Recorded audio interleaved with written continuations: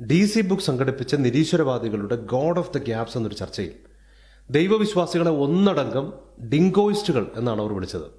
അതിലും കടുത്ത ചില പരിഹാസങ്ങൾ വേറെയും. ബിഗ് ബാങ് സംഭവിച്ച് 1 സെക്കൻഡിന് ശേഷമുള്ള പ്രപഞ്ച വികാസത്തിന്റെ തോത് നിമിഷത്തിന്റെ 10,000 കോടിയിലൊരംശം മാറിയിരുന്നെങ്കിൽ ഇന്ന് ഈ കാണുന്ന പ്രപഞ്ചം ഉണ്ടാകുമായിരുന്നില്ല എന്ന് സ്റ്റീഫൻ ഹോക്കിംഗ്. അത്രയ്ക്ക് സൂക്ഷ്മമായി ഫൈൻ ട്യൂൺഡായി നിർമ്മിക്കപ്പെട്ടിട്ടുള്ള ഈ പ്രപഞ്ചത്തിന് പിന്നിൽ ഇന്റലിജന്റായ ഒരു ഫെസ്കോസ് ഉണ്ട് എന്ന തിയറി മുന്നോട്ട് വയ്ക്കുന്നതാണ് തീയിസം. അതിനെ ബാലമംഗളം കഥയുമായി കൂട്ടിയിണക്കുന്നത് ഒരു കുട്ടിയുടെ കൗതുകത്തിൽ നിന്നോ കാഴ്ചപ്പാടിൽ നിന്നോ ആകാം. ഡിങ്കൻ എന്ന കഥാപാത്രത്തെ ഒരുപാട് ഇഷ്ടപ്പെടുന്ന ഒരു 7 വയസ്സുകാരനാണ് എൻ്റെ മകൻ. ഈ അടുത്തിടയ്ക്ക് ബുർജ് ഖലീഫയുടെ ഒരു വീഡിയോ കണ്ടപ്പോൾ അവൻ എന്നോട് ചോദിച്ചു, ഇതാരാണ് ഉണ്ടാക്കിയത്? ഗോഡ് ഓഫ് ദ ഗ്യാപ്സ് ചർച്ച ഓർമ്മിച്ച് ഞാൻ അവനോട് പറഞ്ഞു, ഇതാരും ഉണ്ടാക്കിയതല്ല, ഒരു വലിയ ഭൂകമ്പമുണ്ടായി. അതിനുശേഷം മില്യൺ വർഷങ്ങൾ കഴിഞ്ഞപ്പോൾ ഇതിങ്ങനെ തനിയേ ഉണ്ടായി വന്നതാണ്. കഴിഞ്ഞ 3 ദിവസമായി കാർഡ്ബോർഡ് കൊണ്ടൊരു വീടുണ്ടാക്കാൻ ശ്രമിച്ച് പരാജയപ്പെട്ട അവൻ എന്നെ വളരെ രൂക്ഷമായി നോക്കിയിട്ട് പറഞ്ഞു, എന്നെ പറ്റിക്കാൻ നോക്കണ്ട. ഭൂകമ്പം എന്താ ശിക്കാരി ശംഭുവാണോ? അബദ്ധത്തിൽ വെടിവെക്കുമ്പോൾ കൃത്യമായിട്ട് കൊള്ളാം.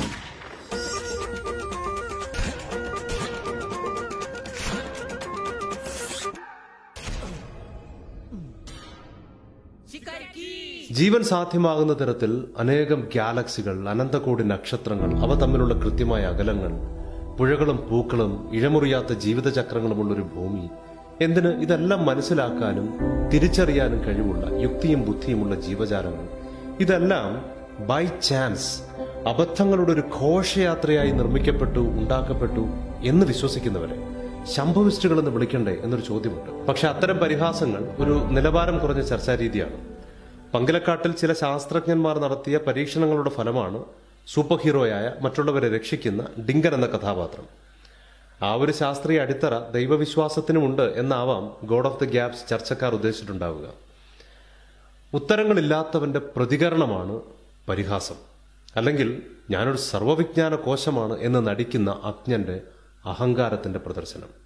കേൾവിക്കാരുടെ അറിവിൽ നമുക്ക് ബഹുമാനമുണ്ടെങ്കിൽ വിനയപൂർവ്വമുള്ള തെളിവുകൾ, റെഫറൻസുകൾ നിരത്തുന്ന ചർച്ചകളാണ് നമുക്ക് ആവശ്യം. ദൈവവിശ്വാസികളായ ഡോക്ടേഴ്സിനെ കുറിച്ച് പറയുന്നൊരു ഭാഗത്ത് ദൈവത്തിൽ വിശ്വസിക്കുന്നവർക്ക് വിദ്യാഭ്യാസം ഉണ്ടെങ്കിലും കോമൺ സെൻസ്, യുക്തിയില്ല, അവർ വിശ്വസിക്കാൻ മാത്രമാണ് പഠിച്ചിട്ടുള്ളത് എന്നായിരുന്നു ആ ചർച്ചയിലെ മറ്റൊരു വാചകം. സോവിയറ്റ് റഷ്യയിൽ ലക്ഷക്കണക്കിന് ആളുകളെ കൊന്നൊടുക്കിയ മിലിറ്റന്റ് എയ്ത്തീസം ഇതേ വിശ്വാസങ്ങളിൽ നിന്ന് പരിണമിച്ചുണ്ടായതാണ് എന്നൊരു എയ്ത്തീസ്റ്റിക് പുസ്തകം തന്നെ പറയുന്നു. ഞങ്ങളെല്ലാവരും അതീവ ബുദ്ധിമാന്മാർ, ശേഷിക്കുന്നവരെല്ലാം പമ്പര വിഡ്ഢികളെന്ന ഈ ചിന്ത കഴിഞ്ഞ നൂറ്റാണ്ടിലും ചില പോപ്പ് എയ്ത്തീസ്റ്റുകൾ പരീക്ഷിച്ചതാണ്. ഇവരെയൊക്കെ ആൾദൈവങ്ങളെ പോലെ കാണുന്ന പ്രാദേശിക നിരീശ്വരവാദം, അവർ പറയുന്നതെല്ലാം വിനീത വിധേയരായി സ്വീകരിക്കുന്നത് യുക്തിക്ക് നിരക്കുന്നതാണോ എന്ന് ഞാൻ സംശയിക്കുന്നു. ഗോഡ് ഓഫ് ദ ഗ്യാപ്സ് ചർച്ചയിൽ പങ്കെടുത്തവർ നിരീശ്വരവാദികൾ മാത്രമല്ല, റാഷണലിസത്തിൽ വിശ്വസിക്കുന്നവർ കൂടിയാണ് എന്നാണ് ഞാൻ മനസ്സിലാക്കുന്നത്. ഏകദേശം 2000 വർഷങ്ങൾക്ക് മുൻപ്, എന്നുവെച്ചാൽ റാഷണലിസം യൂറോപ്പിൽ ജനിക്കുന്നതിനും 18 നൂറ്റാണ്ടുകൾക്ക് മുൻപ്, പത്രോസ് എന്ന വിദ്യാരഹിതനായ സാധാരണക്കാരനായ ഒരാൾ ഒരു കത്തിൽ എഴുതുകയാണ്, always be prepared to give an answer, apologia, a rational explanation to every one who ask you the reason behind the hope that you have, but do this with gentleness and respect. നിന്നോട് സംശയം ഉന്നയിക്കുന്നവരോട്, സ്കെപ്റ്റിക്കുകളോട് യുക്തിസഹമായ വിശദീകരണം, A rational explanation കൊടുക്കേണ്ടതിന് എല്ലായ്പ്പോഴും തയ്യാറായിരിക്കുക. പക്ഷെ അത് ചെയ്യുമ്പോൾ ഡിങ്കനെയും മായാവിയൊന്നും വിളിക്കാതെ ബഹുമാനത്തോടെയും മാന്യതയോടെയും ചെയ്യുക. അപ്പോളജിയ എന്ന വാക്ക് അക്കാലത്ത് ഉപയോഗിച്ചിരുന്നത് ഒരു കോടതിയിലെ ഏറ്റവും മികച്ച ആർഗ്യുമെന്റിനെ സൂചിപ്പിക്കാനാണ്. യൂറോപ്യൻ റാഷണലിസം ഉണ്ടായത് ക്രൈസ്തവ ചിന്തയുടെയും വിദ്യാഭ്യാസത്തിന്റെയും ഭാഗമായിട്ടാണ് എന്നുകൂടി ചേർത്ത് വായിക്കണം. ക്രൈസ്തവ കാഴ്ചപ്പാട് കേവല യുക്തിയിൽ ഒതുങ്ങുന്നതുമല്ല. സൗന്ദര്യബോധം, സാഹിത്യം, സംഗീതം, സ്നേഹം, കരുണ തുടങ്ങിയ പ്രിൻസിപ്പിൾസ് എന്നിങ്ങനെ വിവിധ തുറകളിലുള്ള എല്ലാ ആശയങ്ങളെയും യുക്തിസഹമായി തന്നെ അംഗീകരിക്കുന്നത് കൂടിയാണ്. എബ്രായ ലേഖനം അനുസരിച്ച് വിശ്വാസത്തിന്റെ നിർവചനം ഇന്നത്തെ ഭാഷയിൽ പറഞ്ഞാൽ, faith is my trust on the inference that is based on enough reasons. മതിയായ കാരണങ്ങളോടുകൂടി ഞാൻ ആശ്രയിക്കുന്ന ഒരു നിഗമനം. 13.8 ബില്യൺ വർഷങ്ങൾക്ക് മുൻപ് സംഭവിച്ച ബിഗ് ബാങ് നമ്മളോ ശാസ്ത്രജ്ഞന്മാരോ കണ്ടിട്ടില്ല. പക്ഷെ മതിയായ കാരണങ്ങൾ ഉള്ളത് കൊണ്ട് ഞാൻ ആ നിഗമനത്തിൽ എത്തിച്ചേരുന്നത് പോലെ. ഇനി എന്താണ് നിരീശ്വരവാദം? അതറിയുന്നതിന് യുക്തിയില്ല എന്ന് നിരീശ്വരവാദികൾ ചിന്തിക്കുന്ന ദൈവവിശ്വാസികളുടെ അഭിപ്രായം പരിഗണിക്കേണ്ട, എയ്ത്തീസ്റ്റുകളുടെ അഭിപ്രായം തന്നെ സ്വീകരിക്കാം. നിരീശ്വരവാദം മറ്റുള്ളവരുമായി വളരെ പോസിറ്റീവായി പങ്കുവയ്ക്കുന്നതിന് വേണ്ടി എഴുതിയ പുസ്തകമാണ് atheism, a very short introduction. Oxford University പ്രസിദ്ധീകരണ വിഭാഗം 2003 പ്രസിദ്ധീകരിച്ച ഈ പുസ്തകം എഴുതിയത് ഹ്യൂമനിസ്റ്റ് യുകെയുടെ പേട്രണും ഫിലോസഫറും എഴുത്തുകാരനുമായ ഡോക്ടർ ജൂലിയൻ ബഗ്നിയാണ്. നിരീശ്വരവാദത്തിന്റെ അക്കാദമിക മുഖമായ അദ്ദേഹം നിരീശ്വരവാദത്തെ നിർവചിക്കുന്നത് ഇങ്ങനെയാണ്: atheism is in fact extremely simple to define. It is the belief that there is no god or gods. ഇതൊരു വിശ്വാസമാണ്. ദൈവമോ ദൈവങ്ങളോ ഇല്ല എന്ന വിശ്വാസം. ഈ വിശ്വാസത്തെ ന്യായീകരിക്കുന്നതിന് വേണ്ടി അദ്ദേഹം ഒരു അധ്യായം തന്നെ മാറ്റിവെക്കുകയും ഇതൊരു ഇൻഡിഫീസിബിൾ ക്ലെയിം ആണ് എന്ന് പറയുകയും ചെയ്യുന്നു. ശരി, നമുക്ക് എയ്തീസത്തെ ഇൻഡിഫ്യൂസിബിൾ ഫെയ്ത്ത് എന്ന് വിളിക്കാം. 2019 ടെമ്പിൾട്ടൺ പ്രൈസ് വിന്നറായ തിയററ്റിക്കൽ ഫിസിസിസ്റ്റ് മാസോലോ ഗ്ലേസർ എന്ന അഗ്നോസ്റ്റിക്, മതത്തെ ശക്തമായി എതിർക്കുന്ന അഗ്നോസ്റ്റിക് പറയുന്നു, ശാസ്ത്രീയ രീതികളുമായി ഒട്ടും ചേർന്ന് പോകാത്തതാണ് നിരീശ്വരവാദം എന്ന് ഞാൻ സത്യസന്ധമായി വിശ്വസിക്കുന്നു. എന്താണ് നിരീശ്വരവാദം? അവിശ്വാസത്തിലുള്ള വിശ്വാസം പ്രകടിപ്പിക്കുന്ന ഒരു കാറ്റഗോറിക്കൽ സ്റ്റേറ്റ്മെന്റ്. എന്റെ കയ്യിൽ അനുകൂലമായോ പ്രതികൂലമായോ തെളിവുകൾ ഇല്ലെങ്കിലും ഞാൻ വിശ്വസിക്കുന്നില്ല. ഞാൻ വിശ്വസിക്കുന്നതേയില്ല. തീർന്നു. ഇതൊരു തീർപ്പ് കൽപ്പിക്കലാണ്. ശാസ്ത്രത്തിൽ നമ്മൾ തീർപ്പുകൾ കൽപ്പിക്കാറില്ല. ഞങ്ങൾ പറയാറുള്ളത്, നിങ്ങൾക്കൊരു ഹൈപ്പോത്തിസിസ് ഉണ്ടാകാം, അതിന് യോജിച്ച തെളിവുകളും നിങ്ങളുടെ കയ്യിലുണ്ടാവണം. ഇങ്ങനെ ഒരു തരത്തിലുള്ള തെളിവുകളുമില്ലാതെ നിരീശ്വരവാദം ശരിയാണെന്ന് ശാസ്ത്രത്തിന്റെ പേര് പറഞ്ഞ് വാദിക്കാനും പ്രചരിപ്പിക്കാനും ശ്രമിക്കുന്നത് കൊണ്ടാണ് ന്യൂ എയ്തീസ്റ്റുകൾക്കെതിരായ ഒരു നിലപാടെടുക്കാൻ അദ്ദേഹം പ്രേരിപ്പിക്കപ്പെട്ടത് എന്നുകൂടി അദ്ദേഹം കൂട്ടിച്ചേർക്കുന്നു. മറ്റൊരു പൊസിഷൻ ഇങ്ങനെയാണ്: നിരീശ്വരവാദം ഒരു വിശ്വാസമല്ല, ദൈവവിശ്വാസത്തിന്റെ നിഷേധം മാത്രമാണ്. അമേരിക്കൻ എയ്തീസ്റ്റ് എന്നൊരു വെബ്സൈറ്റ് വളരെ തുടക്കത്തിൽ തന്നെ ഈ പൊസിഷൻ മുന്നോട്ട് വയ്ക്കുകയും ചെയ്യുന്നുണ്ട്. പക്ഷെ അതേ ആർട്ടിക്കിളിൽ അഗ്നോസ്റ്റിസിസവും എയ്തീസവും തമ്മിലുള്ള വ്യത്യാസം പറയുന്നത് കേൾക്കുക.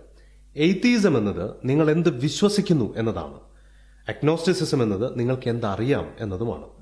2005 കോഫ്മൻ വേഴ്സസ് മക്കോട്രി കേസിന്റെ വിധി അനുസരിച്ച് US എയ്തീസം ഒരു മതമാണെന്നും മതത്തിന്റെ പരിഗണനകൾ അനുഭവിക്കുന്നുണ്ട് എന്നുമാണ് ഞാൻ മനസ്സിലാക്കുന്നത്.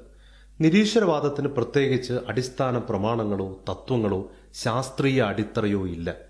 ദൈവമില്ല എന്ന വിശ്വാസം മാത്രം. അത് യുക്തിസഹമാകാം, ആകാതിരിക്കാം. അതുകൊണ്ട് തന്നെ ധാരാളം പിരിവുകൾ ഈ കൂട്ടറിലുണ്ട്.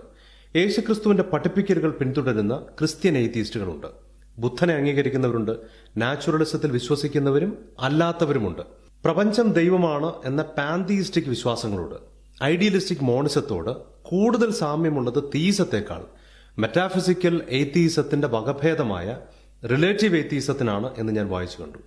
ഗോഡ് ഓഫ് ദ ഗ്യാപ്സ് എന്ന അതേ ചർച്ചയിൽ സൂര്യൻ, ചന്ദ്രൻ, നക്ഷത്രങ്ങൾ എന്നിവയെല്ലാം ദൈവങ്ങളാണെന്നാണ് എല്ലാ ദൈവിക ഗ്രന്ഥങ്ങളും പഠിപ്പിക്കുന്നത് എന്നൊരു ധാരണ കേൾവിക്കാർക്ക് നൽകുന്നത് കണ്ടു.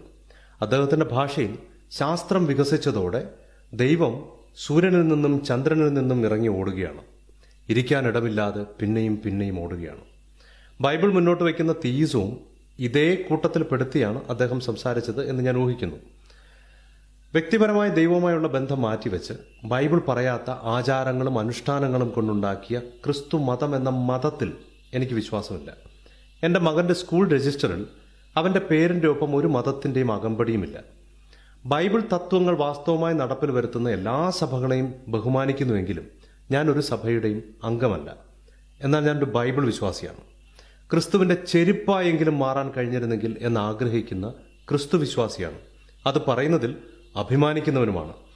ഹിന്ദു, ക്രിസ്ത്യാനി, ഇസ്ലാം തുടങ്ങിയ അതിർവരമ്പുകളൊക്കെ മാറി എല്ലാവരും മനുഷ്യരാകുന്ന, പരസ്പരം സ്നേഹിക്കുന്ന ഒരിടമാണ് സ്വർഗരാജ്യമെന്ന ക്രിസ്തുവിന്റെ സന്ദേശത്തിൽ വിശ്വസിക്കുന്ന ഒരു സാധാരണക്കാരൻ. എനിക്കെല്ലാം അറിയാമെന്ന് കരുതിയിരുന്ന ഒരു ടിപ്പിക്കൽ കൗമാരക്കാരനായിരുന്നു ഞാൻ. ബൈബിളിലെ തെറ്റുകൾ ചൂണ്ടിക്കാണിക്കാൻ വേണ്ടി ചുവന്ന മഷിയുള്ള സ്കെച്ച് പെന്നുമായി ബൈബിൾ വായന തുടങ്ങിയ ഒരു 15-കാരൻ. ആദ്യവട്ട വായനയിൽ മാത്രമേ എനിക്ക് ആ ചുവന്ന മഷി പേന ഉപയോഗിക്കാൻ കഴിഞ്ഞുള്ളൂ. കഴിഞ്ഞ 25 വർഷങ്ങളായി എൻ്റെ പരിമിതമായ ശേഷിയിൽ ബൈബിൾ വായിക്കുകയും പഠിക്കാൻ ശ്രമിക്കുകയും ചെയ്യുന്നു. ബൈബിൾ ഒരു മതഗ്രന്ഥമായി എനിക്കൊരിക്കലും തോന്നിയിട്ടില്ല. ആ ബൈബിളിൽ ഒരിടത്തും ഗോഡ് ഓഫ് ദ ഗ്യാപ്സ് ചർച്ചയിൽ പറഞ്ഞ തരത്തിലുള്ളൊരു ദൈവത്തെ ഞാൻ കണ്ടതുമില്ല. എൻ്റെ ഭാഷ്യമോ ഒരു ക്രൈസ്തവന്റെ ഭാഷ്യമോ വേണ്ട. ബൈബിൾ താളുകളിൽ തെളിയുന്ന ദൈവത്തെക്കുറിച്ച്, അതിനെക്കുറിച്ച് പഠിച്ച നിരീശ്വരവാദികളുടെ തലപ്പത്തിരിക്കുന്നവർ എന്ത് പറയുന്നു നോക്കാം. അക്കാദമിക നിരീശ്വരവാദത്തിന്റെ ഏറ്റവും മികച്ച സംവാദകരിൽ ഒരാളാണ് ഡോക്ടർ കൈ നിൽസൺ. എൻസൈക്ലോപീഡിയ ബ്രിട്ടാനിക്കയിൽ എയ്തീസം എന്ന ആർട്ടിക്കിൾ എഴുതിയിരിക്കുന്നത് അദ്ദേഹമാണ്. അതേ ആർട്ടിക്കിളിൽ എയ്തീസം എതിർക്കുന്ന തീസത്തെക്കുറിച്ച്, ബൈബിൾ ചൂണ്ടിക്കാണിക്കുന്ന ദൈവത്തെക്കുറിച്ച് അദ്ദേഹം പറയുന്നത് തർജ്ജമ ചെയ്താൽ, ക്രൈസ്തവതയുടെ അകക്കാമ്പ് എന്നത് ഒരേ ഒരു ദൈവമെന്ന യാഥാർത്ഥ്യത്തിന്റെ ഉറപ്പിക്കലാണ്. ഈ ദൈവം ഗ്രീക്ക് ദേവന്മാരായ സ്യൂസിനെ പോലെയോ ഓഡിനെ പോലെയുള്ള മനുഷ്യ ദൈവങ്ങൾ, ആന്ത്രോപോമോർഫിക് ദൈവങ്ങളല്ല. ഈ ദൈവസങ്കല്പം പ്രപഞ്ചത്തിന് അതീതമാണ്, സൂപ്പർ നാച്ചുറലാണ്. ഏറ്റവും നിർമ്മലമായ ആത്മാവാണ്, സ്പിരിറ്റ്, മാറ്റർലെസ് ആണ്, നിത്യമാണ്, എറ്റേണലാണ്. പ്രപഞ്ചത്തിന്റെ ഭാഗമല്ലാത്ത സൂപ്പർ നാച്ചുറലായ ഈ ദൈവം ഒന്നുമില്ലായ്മയിൽ നിന്ന്, out of nothing, ex nihilo, പ്രപഞ്ചത്തെ സൃഷ്ടിച്ച വ്യക്തിത്വമാണ്. ഈ ആശയത്തിലുള്ള ദൈവം എന്ന വാക്ക് എല്ലാ ഭാഷകളിലും ഉപയോഗിക്കാൻ കഴിയും. പ്രപഞ്ചത്തിന്റെ രൂപകർത്താവ്, ക്രിയേറ്റർ, ഡിസൈനർ, സ്വതന്ത്രമായി നിലനിൽപ്പുള്ള, മറ്റൊന്നിനെയും ആശ്രയിക്കാത്ത, എന്നാൽ എല്ലാ ചരാചരങ്ങളും ആശ്രയിക്കുന്ന ഫെസ്കോസ്, ആദ്യ കാരണം, ആത്യന്തികമായ യാഥാർത്ഥ്യം, ദി അബ്സല്യൂട്ട് റിയാലിറ്റി. ഈ ദൈവത്തിന്റെ സൃഷ്ടിക്ക് മറ്റൊരു കാരണവും, കോസ്, ഇല്ല. ഈ അർത്ഥങ്ങളിലുള്ള ദൈവത്തെയാണ് ബൈബിൾ വിവക്ഷിക്കുന്നത്. ഞാൻ ആവർത്തിക്കുന്നു, ഈ വാക്കുകൾ വന്നത് വത്തിക്കാനിൽ നിന്നോ അസൂസ സ്ട്രീറ്റിൽ നിന്നോ അല്ല. 2021 ഏപ്രിൽ മാസത്തിൽ മരിക്കുന്നതുവരെ കണ്ടംപററി എയ്ത്തീസത്തിന്റെ ഏറ്റവും മികച്ച അഡ്വക്കേറ്റ്സിൽ ഒരാളായിരുന്ന അദ്ദേഹം ഫിലോസഫി ഓഫ് റിലിജിയൻ എന്ന സബ്ജക്റ്റിനെ കുറിച്ച് വളരെ ആഴത്തിൽ റിസർച്ച് ചെയ്തിട്ടുള്ള ആളാണ്. ഉത്പത്തി പുസ്തകം എഴുതിയ മോശ ജനിച്ചത് ഈജിപ്തിലും വളർന്നത് ഫറവോന്മാരുടെ കൊട്ടാരത്തിലുമാണ്. ഫ റ ഓ എന്നതിൽ റാ എന്നത് ഈജിപ്തുകാരുടെ സുപ്രീം ഗോഡായ സൂര്യനാണ്. അവിടെ വളർന്ന മോശ സ്വാഭാവികമായും സൂര്യനെ ദൈവമായി വേണം കരുതാൻ. പക്ഷേ ആസ്ട്രോഫിസിക്സും റാഷണലിസവും ആരംഭിക്കുന്നതിന് 3500 വർഷങ്ങൾക്ക് മുൻപ് എഴുതിയ ഉൽപ്പത്തി പുസ്തകത്തിൽ സൂര്യനെയും ചന്ദ്രനെയും ഭൂമിക്ക് പ്രകാശം കൊടുക്കുന്ന, കാലക്കണക്കുകൾക്ക് സഹായിക്കുന്ന ഫിസിക്കൽ ഓബ്ജക്ട്സ് ആയാണ് ബൈബിൾ അവതരിപ്പിക്കുന്നത്. നിരീശ്വരവാദികളുടെ ക്ലീഷേ കഥകളിൽ കേൾക്കുന്നത് പോലെ ഇടിയും മിന്നലും കണ്ട് ഭയപ്പെട്ട് അവയെല്ലാം ആരാധിക്കുന്ന പുരാതന മനുഷ്യരുടെ ഒരു സംഭവവും നിങ്ങൾ ബൈബിളിൽ കാണില്ല. ലോഗോസ് എന്ന കോൺസെപ്റ്റ് ചൂണ്ടിക്കാണിക്കുന്നത് ആശയങ്ങളുടെ ഒരു ഹബ്, കേന്ദ്രം, പ്രപഞ്ചത്തെ നിയന്ത്രിക്കുന്ന നിയമങ്ങളുടെ, തത്വങ്ങളുടെ ഉറവിടത്തെയാണ്.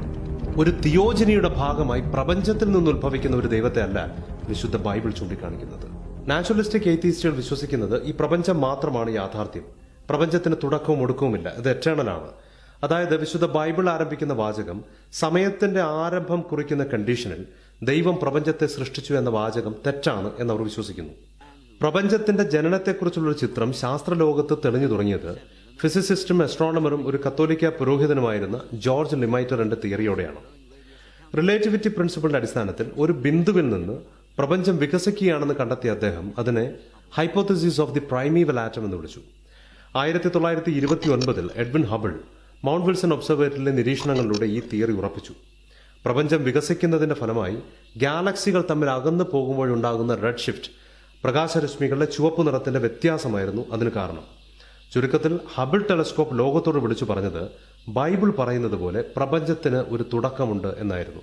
പ്രമുഖനായ ജേർണലിസ്റ്റ് ജോർജ് വിൽ തമാശ രൂപേണ എഴുതിയത് ദൈവവിശ്വാസത്തെ പ്രോത്സാഹിപ്പിക്കുന്നു എന്ന പേരിൽ അമേരിക്കയിലെ ഒരു വിഭാഗം ഹബിൾ ടെലസ്കോപ്പിനെതിരെ കേസ് കൊടുക്കാൻ സാധ്യതയുണ്ടെന്നായിരുന്നു. തെർമോഡൈനാമിക്സിലെ ലോ ഓഫ് എൻട്രോപ്പി എന്ന രണ്ടാമത്തെ നിയമം പ്രപഞ്ചത്തിന് ഒരു ആരംഭമുണ്ട് എന്ന തിയറിയെ സപ്പോർട്ട് ചെയ്യുന്നു. ഒരു ക്ലോസ്ഡ് സിസ്റ്റത്തിൽ ടെമ്പറേച്ചറും പ്രഷറും ഒരു തെർമോഡൈനാമിക് ഇക്വിലിബ്രിയം സ്റ്റേറ്റിൽ എത്തുന്നത് വരെ ആ സിസ്റ്റം ഒരു എൻട്രോപ്പിയിലേക്ക് പോകും. പ്രപഞ്ചം ഒരിക്കലും അവസാനിക്കാതെ വികസിക്കുകയാണെങ്കിൽ ഈ ഇക്വിലിബ്രിയം സ്റ്റേറ്റ് ഒരിക്കലും എത്തില്ല. പകരം ഊർജം സാവകാശം ഉപയോഗിച്ച് തീരുകയും cold, dark, dilute and dead ആവുകയും ചെയ്യും. അബ്സല്യൂട്ട് ഡാർക്ക്നെസ്സിൽ ഒരിക്കലും അവസാനിക്കാതെ എക്സ്പാൻഡ് ചെയ്യുന്ന സബറ്റോമിക് പാർട്ടിക്കിൾസിന്റെ ഒരു തിൻ ഗ്യാസ് ആയി മാറുകയും ചെയ്യും. നേരെ തിരിച്ച് പ്രപഞ്ചം സാവകാശമാണ് വികസിക്കുന്നതെങ്കിൽ വേഗത കുറഞ്ഞ് അവസാനിക്കുകയും ഗ്രാവിറ്റേഷൻ ഫോഴ്സ് എല്ലാ വസ്തുക്കളെയും വലിക്കുന്നതിലൂടെ ഒരു കറ്റാസ്ട്രോഫിക് ബിഗ് ക്രഞ്ച് സംഭവിക്കുകയും ചെയ്യും. ഒടുവിൽ ഒരു ബ്ലാക്ക് ഹോളിൽ, ഒരു വമ്പൻ തമോഗർത്തത്തിൽ ഒരിക്കലും തിരികെ വരാതെ പ്രപഞ്ചം അവസാനിക്കും. എന്തുകൊണ്ട് ഇവയൊന്നും നേരത്തെ സംഭവിച്ചില്ല എന്ന് ചോദിച്ചാൽ പ്രപഞ്ചം എറ്റേണൽ അല്ല, ഒരിടത്ത് തുടങ്ങി ഈ അവസാനത്തിലേക്ക് നമ്മൾ നീങ്ങുന്നതേ ഉള്ളൂ എന്നർത്ഥം. 1948 steady state model Sir Fred Hoyle ഉൾപ്പെടെയുള്ളവർ മുന്നോട്ട് വെച്ചു. ഇതനുസരിച്ച് പ്രപഞ്ചം വികസിക്കുന്നുണ്ടെങ്കിലും അതിനൊരു തുടക്കമില്ല, പ്രപഞ്ചത്തിന് തുടക്കവുമില്ല ഒടുക്കവുമില്ല എന്ന് കരുതുന്ന നാച്ചുറലിസ്റ്റിക് നിരീശ്വരവാദത്തിന് താരതമ്യേന ആശ്വാസകരമായിരുന്നു ഈ മോഡൽ. BBC-ക്ക് കൊടുത്ത ഒരു അഭിമുഖത്തിൽ പ്രപഞ്ചത്തിന് തുടക്കമുണ്ടെന്ന തിയറി അദ്ദേഹം കളിയാക്കി വിളിച്ച പേരാണ് big bang. Big bang theory അദ്ദേഹം നിഷേധിക്കാനുള്ള കാരണം കൂടി കേൾക്കുക.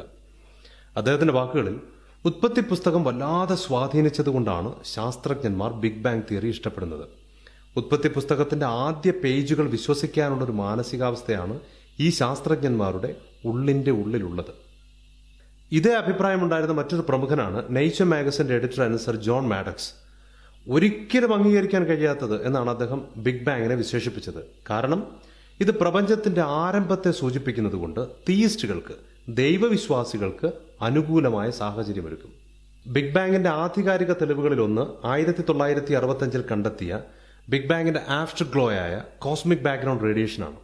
ഈ കണ്ടെത്തലോടെ നോബൽ പ്രൈസ് ജേതാവായ ആർണോ പെൻസിയാസ് എഴുതുന്നു, ഇതുവരെ ലഭിച്ച സുപ്രധാനമായ തെളിവുകൾ മോശയുടെ 5 പുസ്തകങ്ങളിലും സങ്കീർത്തനങ്ങളിലും ബൈബിളിലുമായി പറഞ്ഞിരിക്കുന്നതിൽ നിന്ന് ഒട്ടും വ്യത്യാസമില്ലാത്തവയാണ്. പെൻസിയാസിനോടൊപ്പം നോബൽ പ്രൈസ് ജേതാവായ റോബർട്ട് വിൽസൺ എഴുതുന്നു, തീർച്ചയായും ഇതെല്ലാം തുടങ്ങിവെച്ച എന്തോ ഒന്നുണ്ട്.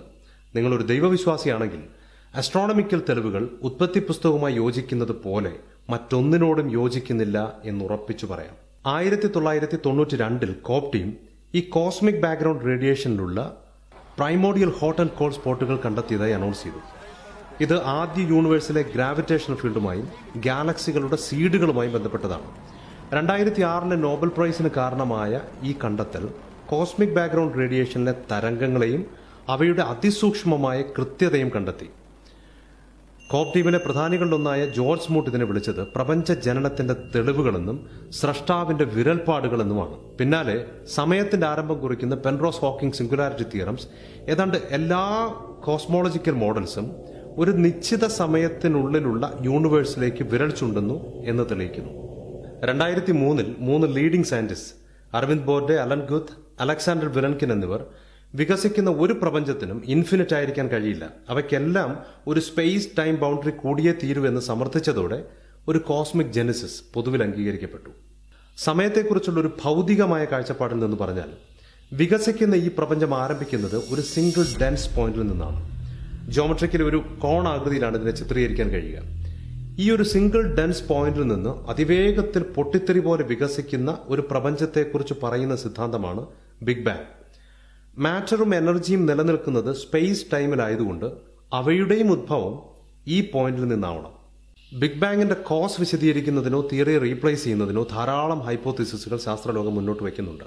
സ്ട്രിംഗ്, മൾട്ടിവേഴ്സ്, ബേബി യൂണിവേഴ്സ് തുടങ്ങി ധാരാളം പുതിയ മോഡലുകൾ. ബിഗ് ബാങ്ങിന് ഒരു കോസിന്റെ ആവശ്യകത ഇല്ലെന്നോ ഇനി ഉണ്ടെങ്കിൽ തന്നെ അത് സൂപ്പർ നാച്ചുറൽ അല്ലെന്നോ തെളിയിക്കാനുള്ള ശ്രമത്തിലാണ് പോപ്പുലർ നിരീശ്വരവാദികൾ. ഇതിന്റെ മറ്റൊരു രൂപമാണ് because something is physical nothing is also physical എന്ന് പറഞ്ഞ് ലോറൻസ് ക്രോസിന്റെ വാചകം. അദ്ദേഹത്തെക്കുറിച്ച് സയന്റിഫിക് അമേരിക്കൻ മാഗസിൻ ചോദിക്കുന്നത് അദ്ദേഹം ഒരു ഫിസിസിസ്റ്റ് ആണോ അതോ ഒരു മോശം ഫിലോസഫറാണോ എന്നാണ്. പീറ്റർ അറ്റ്കിൻസിന്റെ ദ ക്രിയേഷൻ റീവിസിറ്റഡ് എന്ന പുസ്തകത്തിൽ ഒരു കോസ് ഇല്ലാതെ എങ്ങനെയാണ് പ്രപഞ്ചം ഉണ്ടായി വന്നത് എന്ന് അദ്ദേഹം വിശദീകരിക്കാൻ ശ്രമിക്കുന്നുണ്ട്. അദ്ദേഹത്തിന്റെ കാഴ്ചപ്പാടിൽ മാത്തമാറ്റിക്കൽ പോയിന്റുകളുടെ ഒരു സമൂഹം മാറി മാറി കൂടിച്ചേരുകയും സ്വയം പരീക്ഷണ തെറ്റുതിരുത്തലുകൾ നടത്തുകയും ചെയ്തതിന്റെ ഫലമായി സ്പേസ് ടൈം യൂണിവേഴ്സ് ഉണ്ടായി. ഇത് വാസ്തവത്തിൽ ഒരു ശാസ്ത്രീയ നിഗമനമായല്ല, ഒരു പോപ്പ് മെറ്റാഫിസിക്സ് ആയാണ് കരുതപ്പെടുന്നത്. ഒപ്പം സെൽഫ് കോൺട്രാഡിക്ടറിയും. ഒന്നുമില്ലാത്ത അവസ്ഥയിൽ മാത്തമാറ്റിക്കൽ പോയിന്റുകൾ എങ്ങനെയാണ് ഉണ്ടാവുക? അവയ്ക്ക് ട്രയൽ ആൻഡ് എറർ നടത്താനുള്ള സ്പേസ് എവിടെയാണ്? പോസിറ്റീവ് എനർജി എവിടെ നിന്ന് ലഭിക്കും? ഒരു പ്രപഞ്ചത്തിന്റെ പ്രവർത്തനത്തെ വിശദീകരിക്കുന്ന നിയമങ്ങളും മാത്തമാറ്റിക്കൽ പോയിന്റ്സും എങ്ങനെയാണ് ഒരു പ്രപഞ്ചത്തെ സൃഷ്ടിക്കുക? ഇനി ഇവ മാറി മാറി പരീക്ഷണ തെറ്റുതിരുത്തലുകൾ നടത്തിയെന്ന് പറയുമ്പോൾ അറ്റ്കിൻ സൂചിപ്പിക്കുന്നത് സമയത്തെക്കുറിച്ചാണ്. സമയമില്ലാത്ത അവസ്ഥയിൽ സമയം ഉണ്ടായിരുന്നു എന്നാണ് അദ്ദേഹം പറയുന്നത് എന്ന് വരും. ഇതുവരെയുള്ള തെളിവുകളുടെ അടിസ്ഥാനത്തിൽ ബിഗ് ബാങ്ങിന്റെ കോസിന്റെ പ്രത്യേകതകൾ എന്തായിരിക്കണം? എന്തായിരിക്കുമെന്ന് ഉറപ്പിക്കുകയല്ല, എന്തായിരിക്കാം എന്ന് ചിന്തിക്കുകയാണ്. ശാസ്ത്രീയമായി ചിന്തിച്ചാൽ ഇൻഫിനിറ്റായ കോസുകൾ സാധ്യമല്ല. ഒരു ഫസ്റ്റ് കോസ് ഉണ്ടായേ മതിയാകും. അതുകൊണ്ട് തന്നെ ആ ഫസ്റ്റ് കോസ് എറ്റേണൽ ആയിരിക്കണം. പ്രപഞ്ചം ഒരു പ്രത്യേക ബിന്ദുവിൽ ആരംഭിക്കുന്നത് കൊണ്ട് പ്രപഞ്ചത്തിന് പുറത്തുള്ള, നേച്ചറിന് പുറത്തുള്ള സൂപ്പർ നാച്ചുറലായ ഒരു കോസ് ആയിരിക്കണം. ബിഗ് ബാങ്ങിലാണ് സ്പേസ്, ടൈം, മാറ്റർ എന്നിവ ആരംഭിക്കുന്നത് കൊണ്ട് ആ കോസ് ടൈംലെസ് ആയിരിക്കണം, സ്പേസ്ലെസ് ആയിരിക്കണം, മാറ്റർലെസ് ആയിരിക്കണം. ബിഗ് ബാങ്ങിന് ഒരു പ്രത്യേക ബിന്ദുവിൽ തുടക്കം കുറിക്കാൻ തീരുമാനമെടുക്കാൻ കഴിവുള്ള തരത്തിൽ ഒരു പേഴ്സണൽ ബീയിങ് ആയിരിക്കണം. ഇല്ലെങ്കിൽ 0 ഡിഗ്രി നിലനിൽക്കുന്നിടത്തോളം വെള്ളം ഐസായി തുടരുന്നത് പോലെ എറ്റേണലായ ഒരു കോസ് ഉള്ളിടത്തോളം പ്രപഞ്ചം എറ്റേണലായി തുടർന്നേനെ. ഇതിന്റെ അടിസ്ഥാനത്തിൽ നിരീശ്വരവാദിയായ ഡോക്ടർ കൈൻ നീൽസൺ എൻസൈക്ലോപീഡിയ ബ്രിട്ടാനിക്കയിൽ എഴുതിയ ജുഡിയോ ക്രിസ്ത്യൻ ദൈവത്തെക്കുറിച്ചുള്ള വിവരണം ഒന്നുകൂടി വായിക്കുക. ആ ദൈവം എറ്റേണൽ ആണ്, ടൈംലെസ് ആണ്, സ്പേസ്ലെസ് ആണ്, മാറ്റർലെസ് ആണ്, പ്രകൃതിക്ക് പുറത്തു നിൽക്കുന്ന സൂപ്പർ നാച്ചുറൽ ആണ്, ഒന്നുമില്ലായ്മയിൽ നിന്നും പ്രപഞ്ചത്തെ സൃഷ്ടിച്ച ഫസ്റ്റ് കോസ് ആണ്. ഇതിൽ നിന്ന് ഒരു സാധാരണക്കാരനായ ഞാൻ മനസ്സിലാക്കുന്നത് ഇതുവരെയുള്ള ശാസ്ത്രീയ തെളിവുകൾ ചൂണ്ടിക്കാണിക്കുന്നത് ബൈബിൾ വിശേഷിപ്പിക്കുന്ന ഒരു ദൈവത്തിലേക്കാണ്. ഒന്നുമില്ലാത്ത ഒരവസ്ഥയിൽ നിന്ന് പ്രപഞ്ചം ഒരൊറ്റ വരവായിരുന്നു എന്ന് പറയുന്നതിനേക്കാൾ എനിക്ക് വിശ്വാസയോഗ്യം ഈ പറഞ്ഞ വസ്തുതകളാണ്. ദൈവത്തെ ആര് സൃഷ്ടിച്ചു എന്നൊരു ചോദ്യം യുക്തിബോധമുള്ള നിരീശ്വരവാദികൾ ചോദിക്കില്ല എന്ന് ഞാൻ വിശ്വസിക്കുന്നു. പ്രപഞ്ചം എറ്റേണലാണ് എന്ന് വിശ്വസിക്കുന്നവരാണവർ. എറ്റേണിറ്റിയിൽ അഥവാ ആരംഭമില്ലാത്ത അവസ്ഥയിലുള്ള വിശ്വാസമാണ് നാച്ചുറലിസ്റ്റിക് എയ്തീസത്തിന്റെ അടിസ്ഥാനം തന്നെ. മൗണ്ട് വിൽസൺ ഒബ്സർവേറ്ററിയിൽ എഡ്വിൻ ഹബിളിന്റെ സ്ഥാനത്തിരുന്ന നാസയുടെ ഗൊഡാർഡ് ഇൻസ്റ്റിറ്റ്യൂട്ടിന്റെ സ്ഥാപകനായിരുന്ന ഒരു ശാസ്ത്രജ്ഞൻ എന്ന നിലയിൽ ഇംപെക്കബിൾ റെപ്യൂട്ടേഷനുള്ള ഡോക്ടർ റോബർട്ട് ജാസ്ട്രോ മതപരമായ കാര്യങ്ങൾ ഞാനൊരു അഗ്നോസ്റ്റിക് ആണെന്ന് ആമുഖത്തോടെ പറയുന്നു. സുപ്രധാനമായ ആസ്ട്രോണമിക്കൽ തെളിവുകളും ബൈബിൾ വിവരിക്കുന്ന ഉൽപ്പത്തിയും ഒന്നു തന്നെയാണ്. From which it all started, and that's a remarkable thing because it has very strong theological flavor to it, and that intrigued me because I am an agnostic, and if there was a beginning, a moment of creation in the universe, then there was a creator, and a creator is not compatible with agnosticism. Doctor Robert Jastrow തുടർന്ന് എഴുതുന്നു, യുക്തിയുടെ ബലത്തിൽ വിശ്വസിച്ച് ജീവിച്ചിരുന്ന ശാസ്ത്രജ്ഞന്മാർക്ക് ഈ കഥ ഒരു ദുസ്വപ്നം പോലെയാണ് അവസാനിച്ചത്. അറിവില്ലായ്മയുടെ പർവ്വതം അവൻ അളന്നു. അറിവിന്റെ ഏറ്റവും ഉന്നതമായ കൊടുമുടിയിൽ അവൻ ഏകദേശം എത്തി. അതിൽ ഏറ്റവും ഉയരമുള്ള പാറയിൽ എത്തിപ്പിടിച്ച് അവൻ ഉയർന്നു നോക്കുമ്പോൾ കാണുന്നത് അവനെ സ്വാഗതം ചെയ്ത് നൂറ്റാണ്ടുകളായി അവിടെ ഇരിക്കുന്ന ദൈവശാസ്ത്രജ്ഞന്മാരുടെ ഒരു വൻ കൂട്ടത്തെയാണ്.